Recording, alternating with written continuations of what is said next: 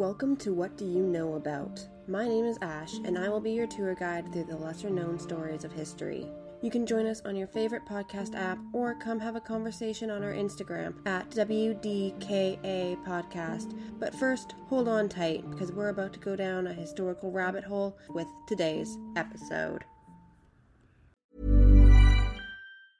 Hey, it's Ryan Reynolds, and I'm here with Keith, co-star of my upcoming film, If, only in theaters May 17th. Do you want to tell people the big news?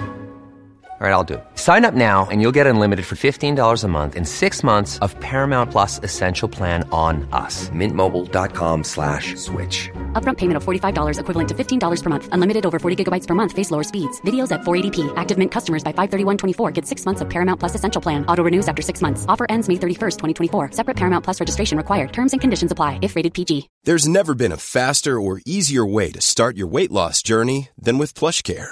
PlushCare accepts most insurance plans and gives you online access to board-certified physicians who can prescribe FDA-approved weight loss medications like Wegovy and Zepbound for those who qualify. Take charge of your health and speak with a board-certified physician about a weight loss plan that's right for you. Get started today at plushcare.com/weight loss. That's plushcare.com/weight loss. plushcare.com/weight loss.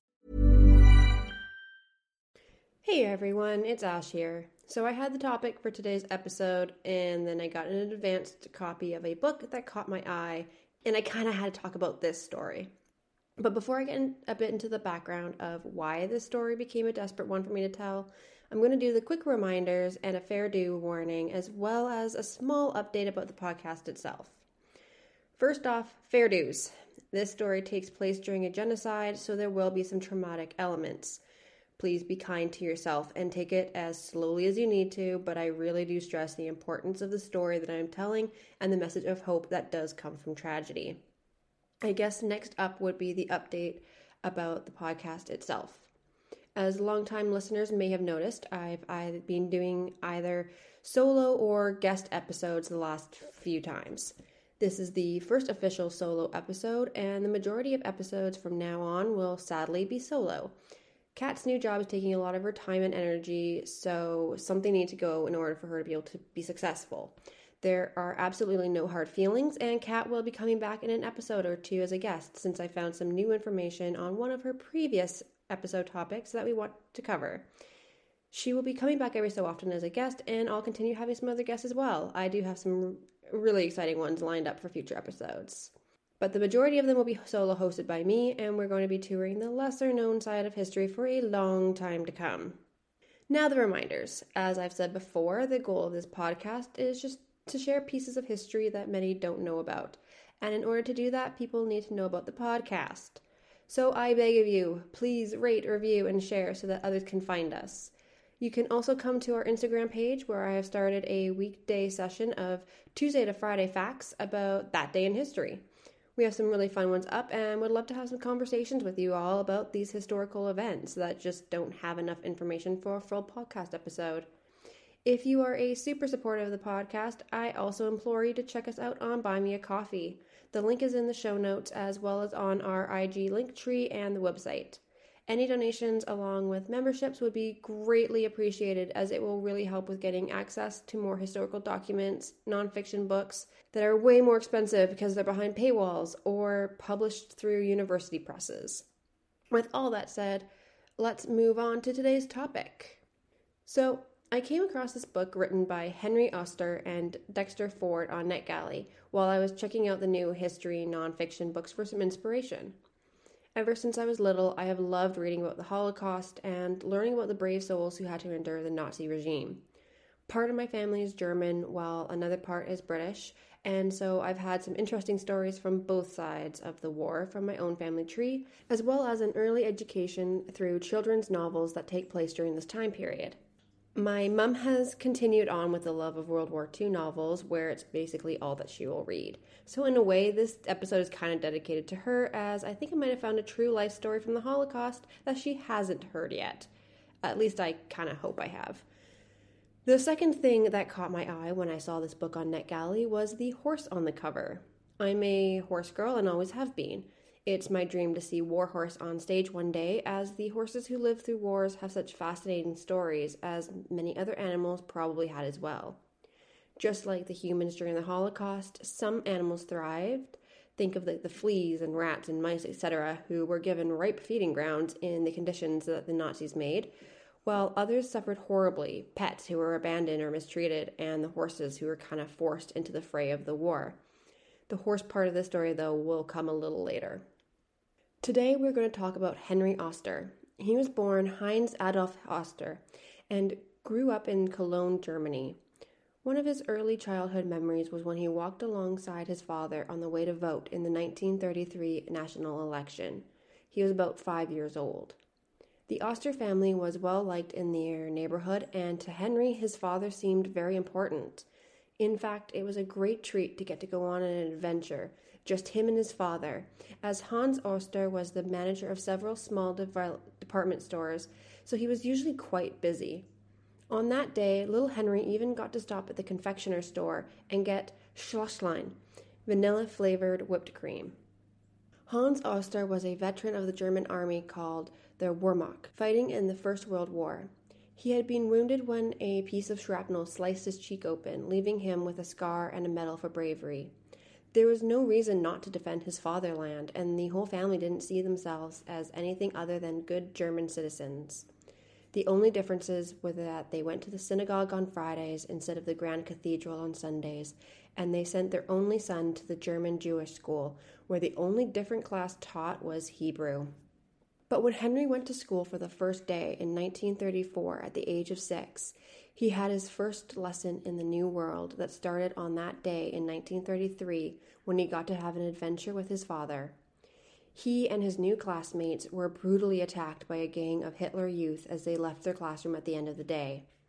All their parents were waiting outside for the kids, but the mob of teens and younger 20-year-olds had overpowered the adults with their own parents and group leaders in the background to watch proudly.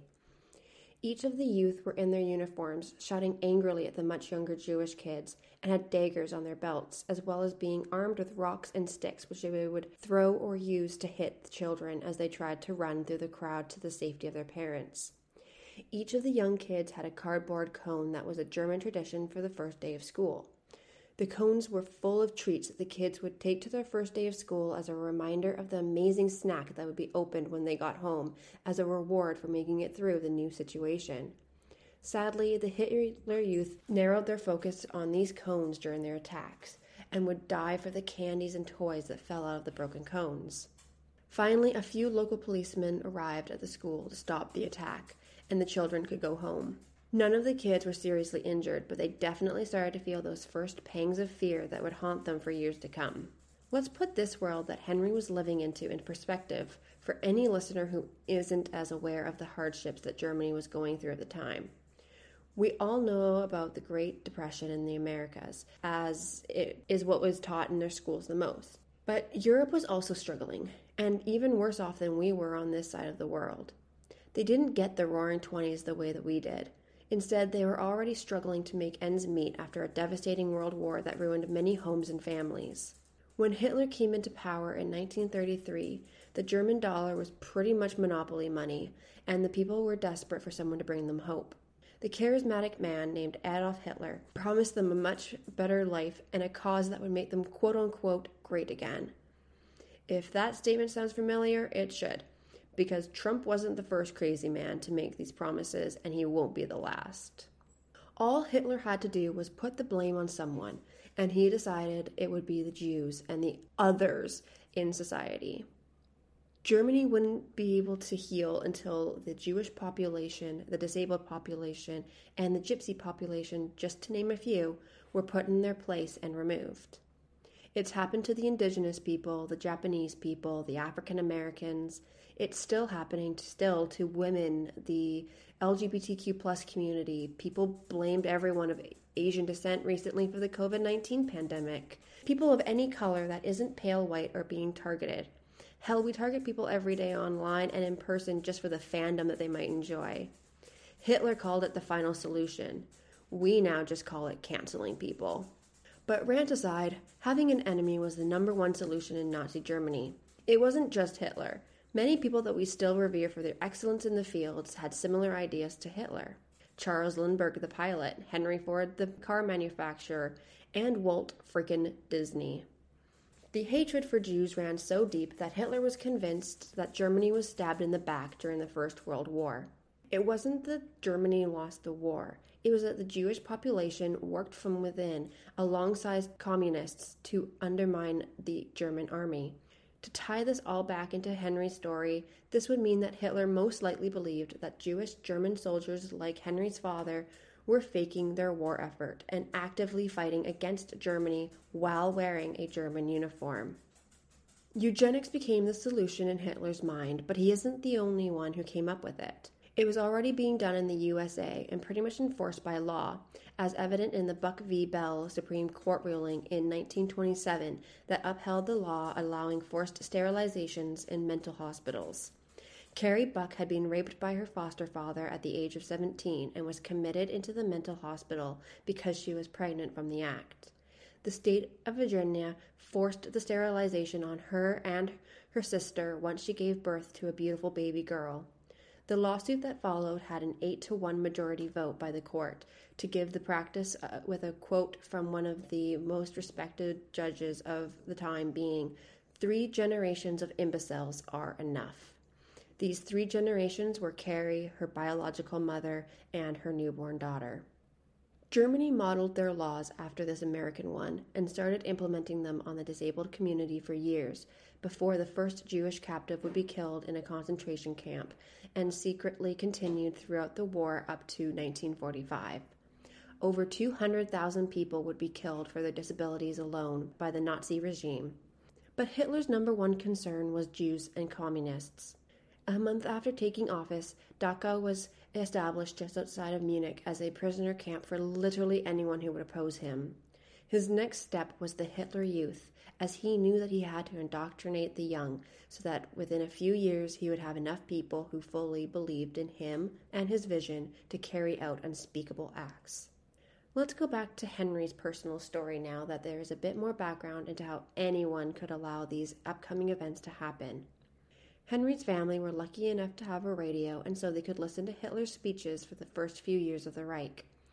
To a young German boy, Hitler's voice was enthralling, and Henry loved seeing all the German pride that spilled out into the streets with the blood-red Nazi flags and the greetings of Heil Hitler every time someone passed another.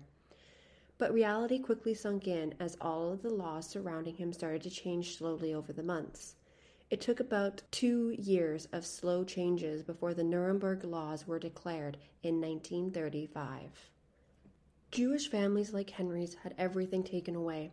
All valuables had to be handed to the Sturmblut, also known as the stormtroopers or brown shirts. Even the family radio was taken along with all of Henry's mother's jewelry. His father's veteran benefits were cut off, and the Jews who died fighting in World War I had their names chiseled off of all memorials. One day, Hans went into his company office and found a Nazi official at his desk and his accounts frozen. No compensation, just dismissal from his own business. There was nothing for them to do, as they were banned from every park, movie theater, public transport, and even their own community centers. Unless you were a household, you couldn't gather with more than 3 or 4 other Jews. They were even cut off from their newspaper and magazine subscriptions, so they had to find their information any way they could, if they could get any at all. With the new laws, the family had to leave their lovely apartment and move into a 1-bedroom and a kitchen apartment in the poorer area of Cologne. Hans quickly became depressed and was forced to travel west to work in a Nazi work camp for the majority of each month. He'd come home with very little money and no light in his eyes. He was working as a slave to build the Siegfried Line, which was a huge fortification on the French border that consisted of concrete bunkers, tank traps, and artillery positions. Hans was paid only enough for his family to be able to get enough groceries to stay alive. The apartment was only holding 2 or 3 people for about 3 weeks, but then quickly became crowded as families started pouring in. Henry and his family were the only ones who could find a place to live, so as the rest of the family were evicted from their homes, they moved into the tiny apartment with people having to sleep in shifts due to the 1-bed situation. Henry would sleep on a little wooden bench in the kitchen, in rotation with his cousin. Henry, of course, was still school age at this time, but he wasn't allowed in any sort of school. One of his former teachers, however, would sneak into the apartment when they could in order to give some lessons in Hebrew and other significant subjects so Henry wouldn't be too far behind. It was all done in secret, the best they could, as everyone spied on everyone in Nazi Germany. There are cases of children reporting their own parents in order to gain brownie points, especially if it meant that you could one-up your neighbor who was spying right back on you. Up until 1938, Jews had opportunities to leave, but not all could, as many countries refused to take them or they were stuck where they were. Henry's family was in the latter. Hans couldn't leave since he was enslaved by the German government, and the family wasn't going to leave him behind. They had no money or resources to leave even if they wanted to. All they could do was try to stay together. November 9th, 1938. Days before, a German diplomat was shot by a 17-year-old Jewish kid in Paris because they were outraged by the treatment of their people back in Germany. On the 9th, the diplomat succumbed to their wounds and died, sparking an outrage throughout the German streets. This day also marks the 15-year anniversary of the Beer Hall Putsch, which was Hitler's first attempt to take over the government. In their tightly packed apartment on this night, Henry and his entire family were huddled together as the streets filled with angry yelling and glass shattering. The few remaining Jewish shops were being destroyed right outside their window. There was no way of the family to know what was happening other than by what they could hear, as they'd been cut off by the Nazis. Soon other relatives came running up the stairs with the news that everything was burning. Smoke filled the air, and orange flames created these shadows of the Nazis as the streets filled with broken glass. Over 90 people were killed that night as the Nazis let themselves and their dogs loose on the streets. On that same night of Kristallnacht, the SS barged into the apartment to arrest Hans Oster with guns pointing and German shepherds pulling at their leashes. The leader of the SS group stopped in the doorway, looked at Hans, and then turned around. "This is a mistake," was all that came out of his mouth, and the SS officers left. It turned out that the SS leader used to be a doorman at a hotel that Hans used to meet with salesmen to examine goods that he'd be looking to supply in his department stores. Hans had been kind to the doorman with tips each time he would use the hotel for these meetings. Hans suspected that the reason that he was spared on that night when 30,000 other Jews were not as lucky. The slave labor was also over as of that night. All the family could do was huddle together in the tiny apartment and wait. They could leave the apartment during the day with a curfew of 6 p.m., but they were always at risk when they did so. All Jews had to wear yellow stars sewn onto the left front and back of whatever they were wearing. One day, Henry was out to get some vegetables for dinner when he was pulled into an alleyway by some other German boys. He thought he was going to die, but the boys just pulled down his pants so they could get a good look at his circumcised penis, laughing at him and taunting him. Henry escaped before they could get in a beating on top of the humiliation. One of Henry's cousins had been arrested that November night and sent to the Buchenwald concentration camp, but then had been released along with some of the other lucky first Jewish captives. This cousin told the family about the horrors he saw and endured in the camp, and made it his mission to escape. Henry never found out if he made it or not, and chose to believe that his cousin had made it into Switzerland rather than the alternative. October 1941, Henry is now 12 years old as a courier delivered an official letter of resettlement. All 3 members of his immediate family were allowed to take 1 suitcase for all of them and ordered to report to a collection center first thing in the morning on Monday. Many people asked Henry later in his life as to why they never tried to escape or hide.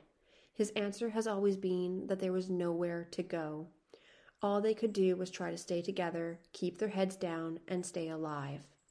It was German culture and programming to just fall into line and do what you had to do. The Oster family never got to the Monday collection center. The Germans had decided to raid homes before the weekend was over, in case any of the families decided to try to run before the deadline. All 3 woke up to a similar scene as they did on Kristallnacht, as soldiers banged on the door with their dogs snarling and weapons at the ready.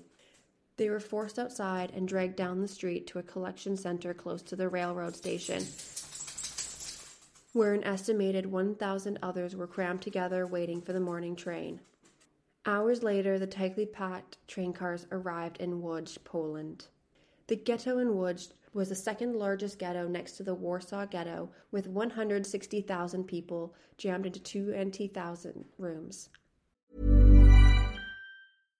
One size fits all seemed like a good idea for clothes. Nice dress. It's a t-shirt. Until you tried it on. Same goes for your healthcare. That's why United Healthcare offers a variety of flexible, budget-friendly coverage for medical, vision, dental, and more. So whether you're between jobs, coming off a parent's plan, or even missed open enrollment, you can find the plan that fits you best. Find out more about United Healthcare coverage at uh1.com. That's uh1.com.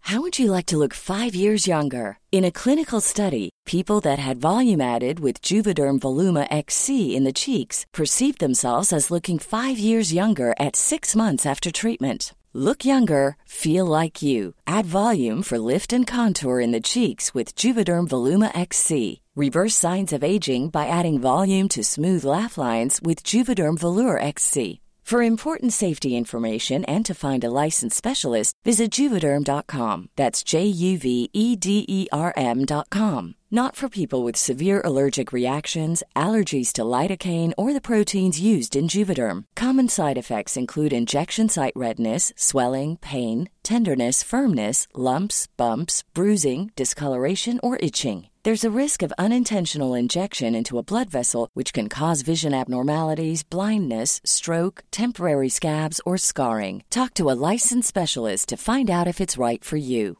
Mother's Day is around the corner. Find the perfect gift for the mom in your life with a stunning piece of jewelry from Blue Nile. From timeless pearls to dazzling gemstones, Blue Nile has something she'll adore. Need it fast? Most items can ship overnight. Plus, enjoy guaranteed free shipping and returns. Don't miss our special Mother's Day deals. Save big on the season's most beautiful trends. For a limited time, get up to 50% off by going to BlueNile.com.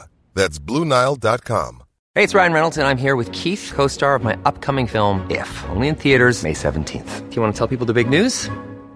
All right, I'll do it. Sign up now and you'll get unlimited for $15 a month and 6 months of Paramount Plus Essential Plan on us. MintMobile.com/switch. Upfront payment of $45 equivalent to $15 per month. Unlimited over 40 gigabytes per month. Face lower speeds. Videos at 480p. Active Mint customers by 531.24 get 6 months of Paramount Plus Essential Plan. Auto renews after 6 months. Offer ends May 31st, 2024. Separate Paramount Plus registration required. Terms and conditions apply if rated PG.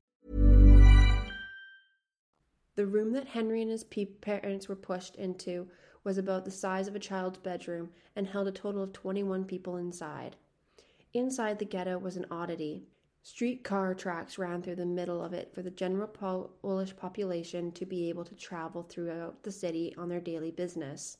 In order to ensure that the Jewish prisoners wouldn't escape, a wooden bridge was built to connect the two sides of the ghetto lined with barbed wire. At first, the Jewish could see inside the train cars and the Polish population could see the ghetto. But later on, the Germans painted the car windows so that the regular people couldn't see the horrific conditions of the ghetto, as it deteriorated even more throughout time. Both of Henry's parents got jobs inside the ghetto within a few days, as they were promised extra food rations if they worked. Henry's mother went to the factory that made the iron toe and heel plates that made the German boots sound loud and menacing as they marched down the cobblestone streets, while Hans went to work on keeping the ghetto fence in good condition through countless repairs. These jobs helped the family survive, but so did a letter that Hans Oster held from the Kaiser, who detailed his war service and medals. Only the littlest pieces of luck kept anyone from being selected for the camp transports at any given time.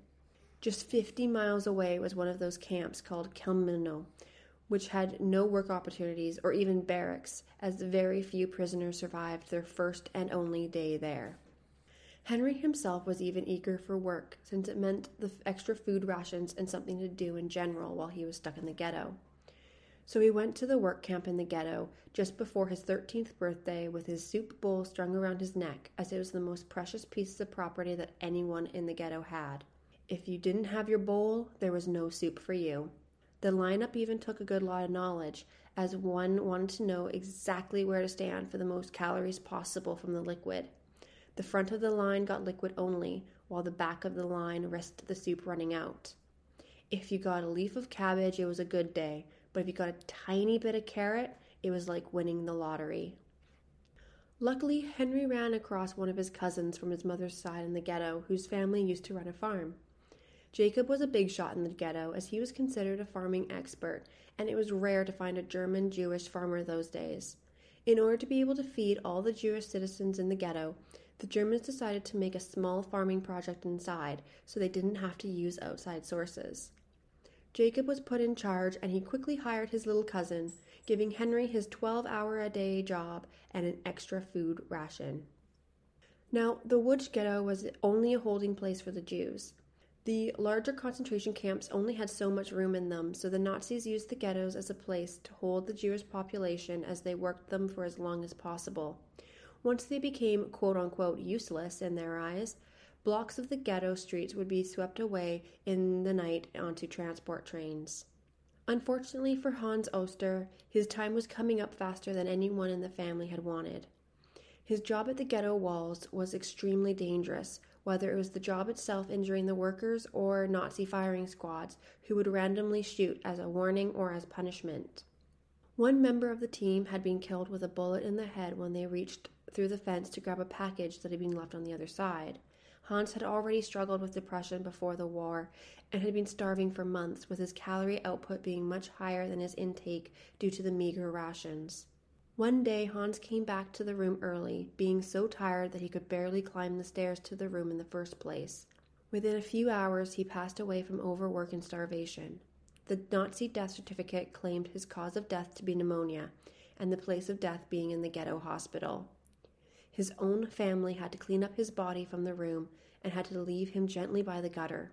Overnight, Hans's body was looted by the desperate citizens of the ghetto before the body wagon came through in the morning to collect the bodies piled out in the streets as it did daily. In the ghetto, a burial ceremony was permitted by the Nazis for grieving families, and Henry regretted the fact that he couldn't say the Kaddish prayer as he had not been able to participate in his bar mitzvah yet.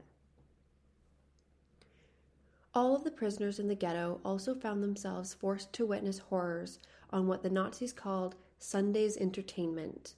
The officers had created a hanging tree in one of the unplanted fields, and every Sunday they'd march their prisoners out to the field so they could watch their kinspeople be hung.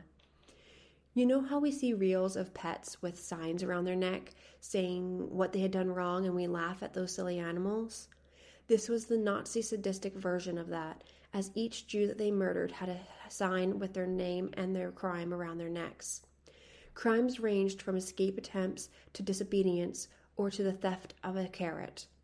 The hangmen were two Jewish Polish brothers who took the job in order to get extra bread in the mornings, which they shared with Henry while they worked the fields. July of 1943, and Henry gets woken in the night for a raid. It was his building's turn to rotate out to one of the 3 camps that Łódź funneled into. Henry and his mother decided to hide in the small attic space in order to escape the raid. One of the Germans heaved the trap door open and shone his light around the space, but Henry had tucked himself and his mother into a good, tight, dark corner where they could lie flat and try not to even breathe. The next morning, they acted like nothing had happened, even though their building was completely empty. As long as they showed up for work, they got their rations, as the Germans didn't always check their lists when it came to who was going to their death. Henry pulled his mother to the attic again a few months later, hiding out for the next raid the same way. All that he knew was that when people left, they never came back, and he wanted to protect his mother. August of 1944 came, and Henry got a notice that he and his mother would be reassigned to the organization of the fall harvest. However, when they got to the reporting area, there was chaos.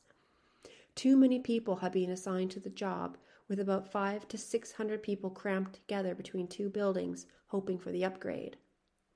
The shutters of the buildings were closed, but not for long, as they suddenly slammed open, and Nazi officers were right there with machine guns pointing at the confused Jews. They were never being reassigned. It was just an easy way to get them all in one spot so they could be transported. Families were split apart as men begged to be allowed to go get their wives and children, but their pleas were unheard as they were shoved into the closed boxcars, about 100 people or more per car. It was standing room only and extremely hot. A few of the older people died in the car with Henry and his mother when they couldn't take the conditions any longer. The train stopped for a few hours partway through the journey as the Nazis waited for night to fall. People were easier to hurt in the darkness when their senses were confused. When they arrived at their destination, men were forced to the right and women to the left. Henry's mother was ripped from him by one of the officers as he tried to hold on to her for life. It would be the last time he ever saw her. When Henry reached the next sorting area, he was sent to the right along with the other stronger men, while the weaker boys and men went to the left. He followed orders and watched as the Jews who had been police in the ghetto were beaten by the Nazis, one of them dying at his feet. He stripped down, took the acidic cold shower that they were all forced to take, and had his head shaved. In the courtyard, the Jews were all banded together and started swapping the blue and white striped clothing, caps, and shoes in order to get the best-fitting uniform they could. Finally, one of the other Jews said the dreaded words, signaling to the others as to where they were. Welcome to Auschwitz. By now, Henry was 15 years old, though he probably didn't look it, and his goal was to be invisible. If the Nazis couldn't see them, then they couldn't select him.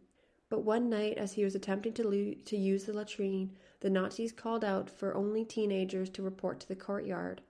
A couple hundred teenage boys were quickly arranged into rows. Suddenly, Henry found himself speaking up from the back, calling out that he spoke German. One of the officers then pointed at him and had him move to the left, along with another sparse number of boys who looked stronger and sharper than the rest of them. Unknowingly, Henry had spared his life for a little while longer. He and the other selected boys were marched to another barrack where they were catalogued and tattooed. Henry was now B7648. They were all then marched to some trucks and moved from Auschwitz-Birkenau to the main camp, Auschwitz I. Henry's new block elder was a German who had done the worst crime imaginable in German culture. He'd murdered his mother. The 131 new recruits were then counted out and separated into groups of 10 to 12 boys. When they entered the new barracks, they were surprised not to see rows of shelf beds, but rows of stalls filled with snorting horses. There were 28 horses in Henry's stable, all of them pregnant mares whose foals were to be used for the war effort. Each of the boys were assigned 3 to 4 mares each to care for. These mares were much more important than the boys, and it was made clear that if anything happened to them or their foals, the boy in charge of the specific horses would be immediately added to the Sunday entertainment. Even pocketing or taking a nibble of the horse's food was a death penalty. Luckily, the officers trained the boys on how to care for the horses, and they did so from just before dawn to midnight. Henry had a glimmer of hope until he came to realize that the horses were well cared for before they even arrived. Who had taken care of them, and why were they replaced? Was this possible long-term job not as long-term as he thought? Henry's mares were named Mutti and Olga, but he was also tasked with caring for the large stallion of that particular stable, Barbarossa. The guards liked Henry because he spoke German, while the other boys only knew Polish, so he could communicate with the guards better and stay out of trouble. It did help a little, as the boys all figured out ways to steal a few oats or carrots and even the mare's milk after they had given birth. One day, while Henry had the 2 mares out grazing, Olga suddenly went into labor. Henry had swore that it would be Mutti first, as she was the largest bellied of the mares, but Olga decided that she was ready while they were in the middle of a depression of the pasture where water was pooling, and just when the 4 p.m. siren started blaring, signaling that the horses were to be back in the stables for evening chores and a roll call. Henry was stuck. He could either abandon Olga in the field and risk death if anything happened to her and the foal, or he could stay with her and miss roll call, triggering an escape attempt protocol when he is found missing. Henry chose to stay with the horse and foal. He quickly remembered his training and checked on the foal's position. The foal's head was slightly to one side, so he had to reach his arm in and reposition it so the foal could slip out. As the foal came out, Henry could immediately see that it was stillborn. An infection had been going through the barn that was causing a lot of miscarriages and stillbirths. Of course, it was this moment that the chaos started up in the camp, as the officers started rushing about looking for Henry. When he called them over to where he was, they didn't believe who he was at first, but slowly they started to trust him, as he repeated the reasons for him staying with the mayor in German over and over again. A German Jew was rare at this point in Auschwitz, and it was now mainly filled with Polish Jews. 2 soldiers stayed with Henry as they waited for Olga to be able to get up and eat the placenta so she could make it back to the barn. The SS vet was who really saved Henry, though. The vet couldn't show any sympathy or kindness to the Jews, so he yelled at Henry in order to get the message across that the foal's death was not his fault. It was the only way for the vet to be able to save the boy's life. As the stallion's keeper, Henry was also tasked with ensuring that the breeding process of all the mares went as smoothly as possible. In a way, these mares were sexually assaulted in order to get the job done. The whole process happened in the confined stalls of the stables, so that the mares couldn't change their minds and have room to trot off away from Barbarossa. At one point during one of the breeding sessions, Henry even fell between the stallion's hind legs in the frenzy, as the Germans yelled and cheered in delight at the spectacle. A small breather here before I get to a point of Henry's story that even he had trouble talking about. One of my resources for this episode is Henry's testimony for a Visual History Foundation in 1995. He's gone all over doing presentations and testimonies to share his story of survival and the stories of those who didn't survive.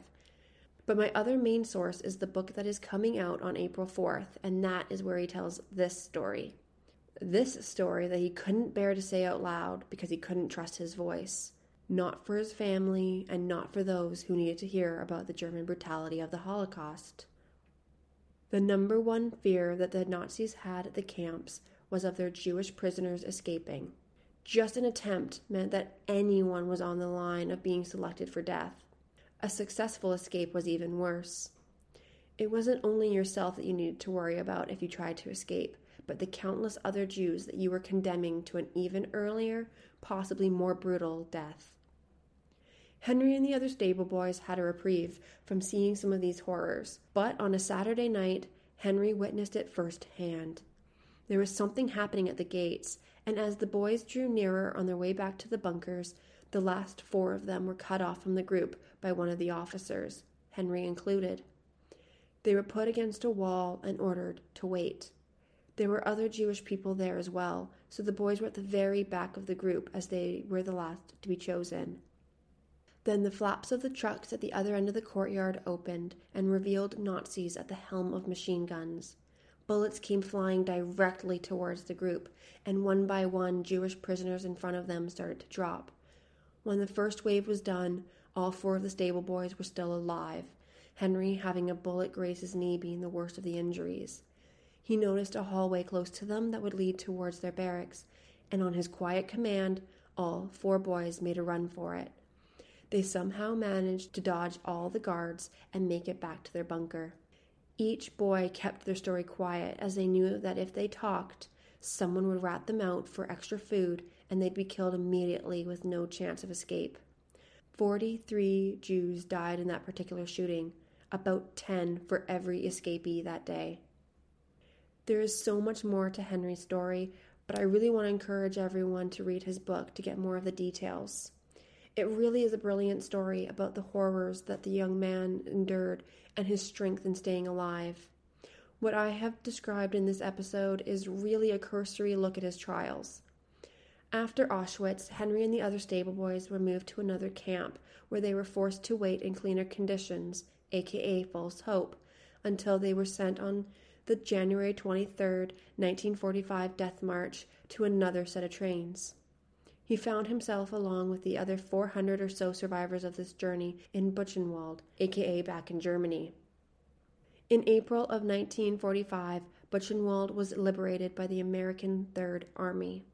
Henry was slowly given food so his body wouldn't give up from the trauma of eating too much before it could process the nutrients again. He was 16 years old in the body of a 13-year-old boy with a weight of only 78 pounds, the same weight of a healthy German shepherd.